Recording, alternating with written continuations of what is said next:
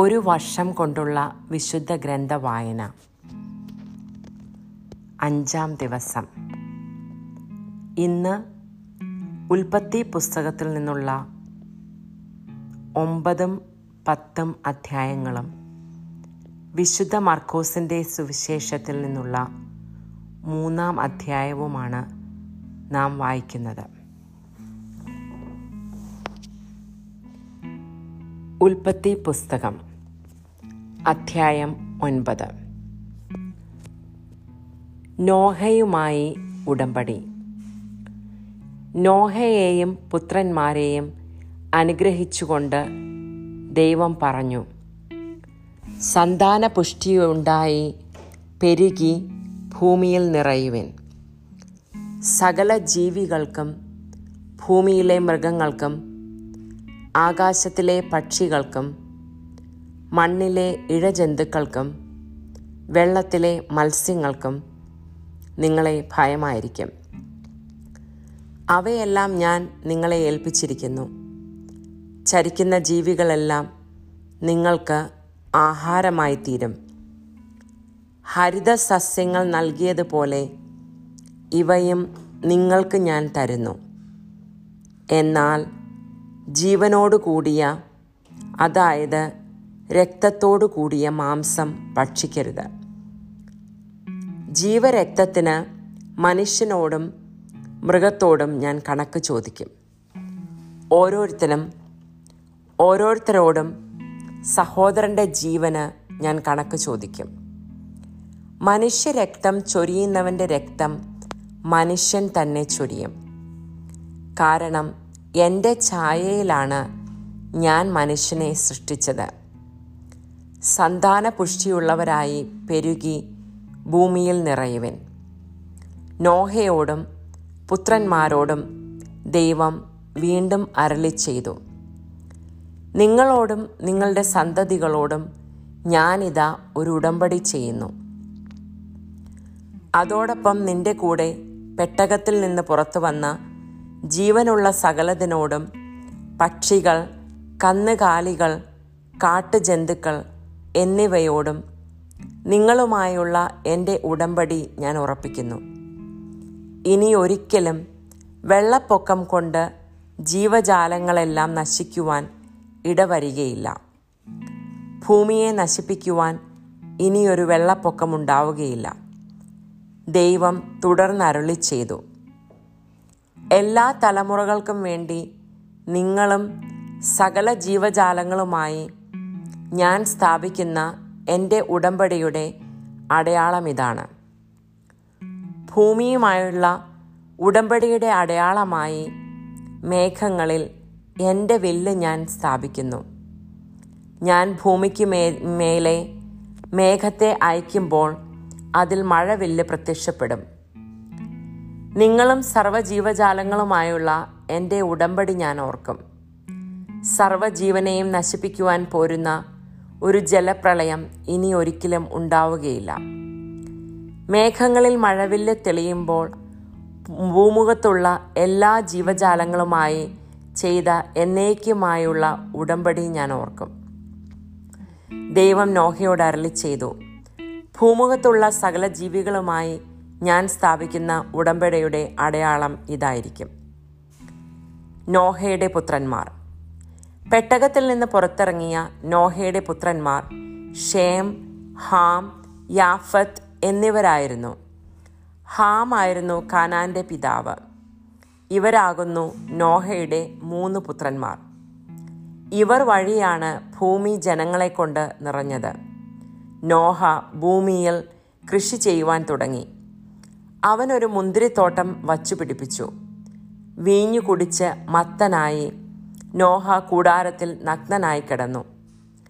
കാനാന്റെ പിതാവായ ഹാം തൻ്റെ പിതാവിനെ നഗ്നനായി കാണുകയും അക്കാര്യം പുറത്തുണ്ടായിരുന്ന തൻ്റെ 2 സഹോദരന്മാരോടും പറയുകയും ചെയ്തു. ഷേമും യാഫെത്തും ഒരു തുണിയെടുത്ത് തങ്ങളുടെ തോളിലിട്ട് പുറകോട്ട് നടന്നു ചെന്ന് പിതാവിൻ്റെ നഗ്നത മറച്ചു. അവർ മുഖം തിരിച്ചു പിടിച്ചിരുന്നതുകൊണ്ട് പിതാവിൻ്റെ നഗ്നത കണ്ടില്ല. ലഹരി വിട്ടുണർന്ന നോഹ തൻ്റെ ഇളയ മകൻ ചെയ്തതെന്തെന്നറിഞ്ഞു. അവൻ പറഞ്ഞു, കാനാൻ ശപിക്കപ്പെടട്ടെ. അവൻ തൻ്റെ സഹോദരർക്ക് ഹീനമായ ദാസ്യവേല ചെയ്യുന്നവനായിത്തീരും. അവൻ തുടർന്ന് പറഞ്ഞു, ഷേമിൻ്റെ കർത്താവായ ദൈവം വാഴ്ത്തപ്പെട്ടവനാകട്ടെ. കാനാൻ ഷേമിൻ്റെ ദാസനായിരിക്കട്ടെ. യാഫെത്തിനെ ദൈവം പുഷ്ടിപ്പെടുത്തട്ടെ. ഷേമിൻ്റെ കൂടാരങ്ങളിൽ അവൻ പാർക്കും. കാനാൻ അവനും അടിമയായിരിക്കും. വെള്ളപ്പൊക്കത്തിന് ശേഷം നോഹ 350 വർഷം ജീവിച്ചു. നോഹയുടെ ജീവിതകാലം 950 കൊല്ലമായിരുന്നു. അവനും മരിച്ചു.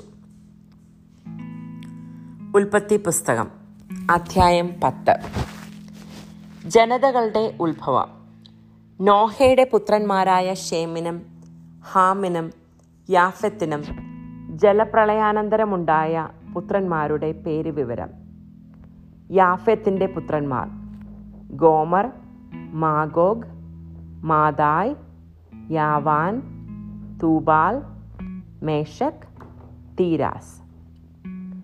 ഗോമറിൻ്റെ പുത്രന്മാർ അഷ്കെനാസ്, റീഫത്ത്, തോഗർമ. യാവാൻ്റെ പുത്രന്മാർ എലീഷ, താഷീഷ്, കിത്തീം, ദൊദാനീം. ഇവരുടെ സന്തതികളാണ് കടലോരത്തും ദ്വീപുകളിലുമുള്ള ജനങ്ങൾ. അവർ താന്താങ്ങളുടെ ദേശങ്ങളിൽ വെവ്വേറെ ഭാഷകൾ സംസാരിച്ച് വെവ്വേറെ ഗോത്രങ്ങളും ജനതകളുമായി പാർത്തുവരുന്നു. ഹാമിൻ്റെ പുത്രന്മാർ കുഷ്, മിസ്രയീം, ഫുത്ത്, കാനാൻ എന്നിവർ. കുഷിൻ്റെ പുത്രന്മാർ സേബ, ഹവില, സപ്ത, റാമ, സപ്തേക്ക. റാമയുടെ മക്കളായ ഷബായും ദദാനും. കുഷിന് നിമ്രോദ് എന്നൊരു പുത്രൻ ജനിച്ചു. അവനാണ് ഭൂമിയിലെ ആദ്യത്തെ വീരപുരുഷൻ. അവൻ കർത്താവിൻ്റെ മുൻപിൽ ഒരു നായാട്ട് വീരനായിരുന്നു. അതുകൊണ്ട് കർത്താവിൻ്റെ മുൻപിൽ നിമ്രോദിനെ പോലെ ഒരു നായാട്ടുവീരൻ എന്ന ചൊല്ലുണ്ടായി. ആരംഭത്തിൽ അവൻ്റെ രാജ്യം ഷീനാർ ദേശത്തെ ബാബേലും ഏറക്കും അക്കാദും അടങ്ങിയതായിരുന്നു. അവിടെ നിന്ന് അവൻ അശൂറിലേക്ക് കടന്ന് നിനവേ, റെഹോബോത്ത് പട്ടണം, കാല എന്നിവ പണിതു. നിനവേയ്ക്കും കാലായ്ക്കും മധ്യേ റേസൻ എന്ന വലിയ നഗരവും അവൻ നിർമ്മിച്ചു. മിസ്രയീമിൻ്റെ മക്കളാണ് ലൂദിം, അനാമിം, ലഹാബിം, നഫ്തുഹിം, പത്രുസിം, കസ്ലുഹിം, കഫ്തോറിം എന്നിവർ. കസ്ലുഹിമിൽ നിന്നാണ് ഫിലിസ്തരുടെ ഉത്ഭവം. കാനാന് കടിഞ്ഞൂൽ പുത്രനായി സീദോനും തുടർന്ന് ഹേത്തും ജനിച്ചു. ജെബൂസിയർ, അമോര്യർ, ഗിർഗാഷ്യർ, ഹിവ്യർ, അർക്കിയർ, സീനിയർ, അർവാദിയർ, സെമറിയർ, ഹമാത്യർ എന്നീ വംശങ്ങളുടെ പൂർവികനായിരുന്നു കാനാൻ. പിൽക്കാലത്ത് കാനാൻ കുടുംബങ്ങൾ പലയിടത്തേക്കും വ്യാപിച്ചു. കാനാൻ വംശജരുടെ നാട് സീദോനിൽ തുടങ്ങി ഗെരോറിന് നേർക്ക് ഗാസ വരെയും സോദോമിനും ഗൊമോറോയ്ക്കും അദ്മായ്ക്കും സെബോയിമിനും നേർക്ക് ലാഷ വരെയും നീണ്ടുകിടന്നു. ഇതാണ് ഭാഷയും ദേശവും കുലവും അനുസരിച്ച് ഹാമിൻ്റെ സന്തതി പരമ്പര. യാഫെത്തിൻ്റെ മൂത്ത സഹോദരനായ ഷേമിനും മക്കളുണ്ടായി. അവൻ ഏബറിൻ്റെ മക്കൾക്ക് പൂർവ്വപിതാവാണ്. ഷേമിൻ്റെ പുത്രന്മാർ Elam, Asshur, Arpachshad, Lud, Aram എന്നിവരും. ആരാമിൻ്റെ പുത്രന്മാർ ഊസ്, ഹൂൽ, ഗേദർ, മാഷ് എന്നിവരുമായിരുന്നു. അർപ്പഷാദിന് ഷേലാഹും ഷേലാഹിന് ഏബറും ജനിച്ചു. ഏബറിന് 2 പുത്രന്മാരുണ്ടായി. ഒരുവൻ്റെ പേര് പേലെഗ്, കാരണം അവൻ്റെ കാലത്താണ് അവർ ഭൂമി വീതിച്ചത്. അവൻ്റെ സഹോദരൻ്റെ പേർ യോക്താൻ. യോക്താന്റെ പുത്രന്മാരായിരുന്നു അൽമോദാദ്, ഷേലഫ്, ഹസർമവെത്ത്, യാറഹ്, ഹദോറാം, ഉസാൽ, ദിക്ല, ഓബാൽ, അബിമായേൽ, ഷെബ, ഓഫീർ, ഹവില, യോബാബ് എന്നിവർ. അവർ പാർത്തിരുന്ന നാട് സെഫാറിലെ മേശ മുതൽ കിഴക്കുള്ള മലമ്പ്രദേശം വരെ നീണ്ടുകിടന്നു. ഇതാണ് ദേശയും ഭാഷയും കുലവും അനുസരിച്ച് ഷേമിൻ്റെ സന്തതി പരമ്പര. ദേശവും തലമുറയും അനുസരിച്ച് നോഹയുടെ മക്കളുടെ കുടുംബ ചരിത്രമാണിത്. ഇവരിൽ നിന്നാണ് ജലപ്രളയത്തിന് ശേഷം ജനതകൾ ഭൂമിയിലാകെ വ്യാപിച്ചത്. പുതിയ നിയമ വായന. വിശുദ്ധ മർക്കോസിന്റെ സുവിശേഷം അധ്യായം 3. സാബത്തിൽ രോഗശാന്തി. യേശു വീണ്ടും സിനഗോഗിൽ പ്രവേശിച്ചു. കൈ ശോഷിച്ച ഒരാൾ അവിടെ ഉണ്ടായിരുന്നു. യേശുവിൽ കുറ്റം ആരോപിക്കുന്നതിന് വേണ്ടി സാബത്തിൽ അവൻ രോഗശാന്തി നൽകുമോ എന്നറിയുവാൻ അവർ ഉറ്റുനോക്കിക്കൊണ്ടിരുന്നു. കൈ ശോഷിച്ചവനോട് അവൻ പറഞ്ഞു, എഴുന്നേറ്റ് നടുവിലേക്ക് വരൂ. അനന്തരം അവൻ അവരോട് ചോദിച്ചു, സാബത്തിൽ നന്മ ചെയ്യുന്നതോ തിന്മ ചെയ്യുന്നതോ ജീവൻ രക്ഷിക്കുന്നതോ നശിപ്പിക്കുന്നതോ ഏതാണ് നിയമാനുസൃതം? അവർ നിശബ്ദരായിരുന്നു. അവരുടെ ഹൃദയകാഠിന്യത്തിൽ ദുഃഖിച്ച് അവരെ ക്രോധത്തോടെ നോക്കിക്കൊണ്ട് യേശു അവനോട് പറഞ്ഞു, കൈ നീട്ടുക. അവൻ കൈ നീട്ടി, അത് സുഖപ്പെട്ടു. ഫരിസേയർ ഉടനെ പുറത്തേക്കിറങ്ങി യേശുവിനെ നശിപ്പിക്കുവാൻ വേണ്ടി ഹെറോദോസ് പക്ഷക്കാരുമായി ആലോചന നടത്തി. കടൽ തീരത്തെ അത്ഭുതങ്ങൾ. യേശു ശിഷ്യന്മാരോട് കൂടെ കടൽ തീരത്തേക്ക് പോയി. ഗലീലയിൽ നിന്ന് ഒരു വലിയ ജനക്കൂട്ടം അവനെ അനുഗമിച്ചു. യൂദ, ജെറുസലേം, ഇദുമയ എന്നിവിടങ്ങളിൽ നിന്നും ജോർദാന്റെ മറുകര നിന്നും ടൈർ, സീദോൻ എന്നിവയുടെ പരിസരങ്ങളിൽ നിന്നും ധാരാളം ആളുകൾ അവൻ്റെ പ്രവൃത്തികളെക്കുറിച്ച് കേട്ട് അവൻ്റെ അടുത്തെത്തി. ആൾത്തിരക്കിൽപ്പെട്ട് ഞെരുങ്ങാതിരിക്കുന്നതിന് അവൻ ശിഷ്യന്മാരോട് ഒരു വള്ളം ഒരുക്കി നിർത്തുവാൻ ആവശ്യപ്പെട്ടു. എന്തെന്നാൽ അവൻ പലർക്കും രോഗശാന്തി നൽകിയത് മൂലം രോഗമുണ്ടായിരുന്നവരെല്ലാം അവനെ സ്പർശിക്കുവാൻ തിക്കിത്തിരക്കിക്കൊണ്ടിരുന്നു. അശുദ്ധാത്മാക്കൾ അവനെ കണ്ടപ്പോൾ അവൻ്റെ മുൻപിൽ വീണ്, നീ ദൈവപുത്രനാണെന്ന് വിളിച്ചു പറഞ്ഞു. തന്നെ വെളിപ്പെടുത്തരുതെന്ന് അവൻ അവയ്ക്ക് കർശനമായ താക്കീത് നൽകി. അപ്പോസ്തലന്മാരെ തിരഞ്ഞെടുക്കുന്നു. പിന്നെ അവൻ മലമുകളിലേക്ക് കയറി തനിക്ക് ഇഷ്ടമുള്ളവരെ അടുത്തേക്ക് വിളിച്ചു. അവർ അവൻ്റെ സമീപത്തേക്ക് ചെന്നു. തന്നോടുകൂടി ആയിരിക്കുന്നതിനും പ്രസംഗിക്കുവാൻ അയക്കുന്നതിനും പിശാചുകളെ ബഹിഷ്കരിക്കുവാൻ അധികാരം നൽകുന്നതിനുമായി അവൻ 12 പേരെ നിയോഗിച്ചു. അവർ പത്രോസ് എന്ന് അവൻ പേര് നൽകിയ ശിമയോൻ, ഇടിമുഴക്കത്തിൻ്റെ പുത്രന്മാർ എന്നർത്ഥമുള്ള ബോവനർഗസ് എന്ന് പേര് നൽകിയ സെബദി പുത്രന്മാരായ യാക്കോബും സഹോദരൻ യോഹന്നാനും, അന്ത്രയോസ്, പീലിപ്പോസ്, ബർത്തലോമിയ, മത്തായി, തോമസ്, ഹൽപ്പയുടെ പുത്രൻ യാക്കോബ്, തദേവൂസ്, കാനാൻകാരനായ ശിമയോൻ, യേശുവിനെ ഒറ്റിക്കൊടുത്ത യൂദോസ് കറിയാത്ത.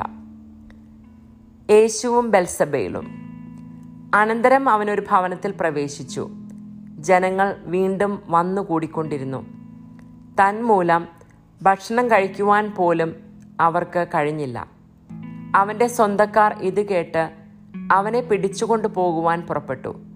കാരണം അവന് സുബോധം നഷ്ടപ്പെട്ടിരിക്കുന്നുവെന്ന് അവർ കേട്ടിരുന്നു. ജെറുസലേമിൽ നിന്ന് വന്ന നിയമജ്ഞർ പറഞ്ഞു, അവനെ ബെൽസെബൂൽ ആവേശിച്ചിരിക്കുന്നു. പിശാചുകളുടെ തലവനെ കൊണ്ടാണ് അവൻ പിശാചുകളെ പുറത്താക്കുന്നത്. അവൻ അവരെ അടുത്ത് വിളിച്ച് ഉപമകൾ വഴി അവരോട് പറഞ്ഞു, സാത്താന് എങ്ങനെയാണ് സാത്താനെ പുറത്താക്കുവാൻ കഴിയുക? അന്തഛിദ്രമുള്ള രാജ്യം നിലനിൽക്കുകയില്ല, അന്തഛിദ്രമുള്ള ഭവനവും നിലനിൽക്കുകയില്ല. സാത്താൻ തനിക്ക് തന്നെ എതിരായി തല ഉയർത്തുകയും ഭിന്നിക്കുകയും ചെയ്താൽ അവന് നിലനിൽക്കുക സാധ്യമല്ല. അതവൻ്റെ അവസാനമായിരിക്കും.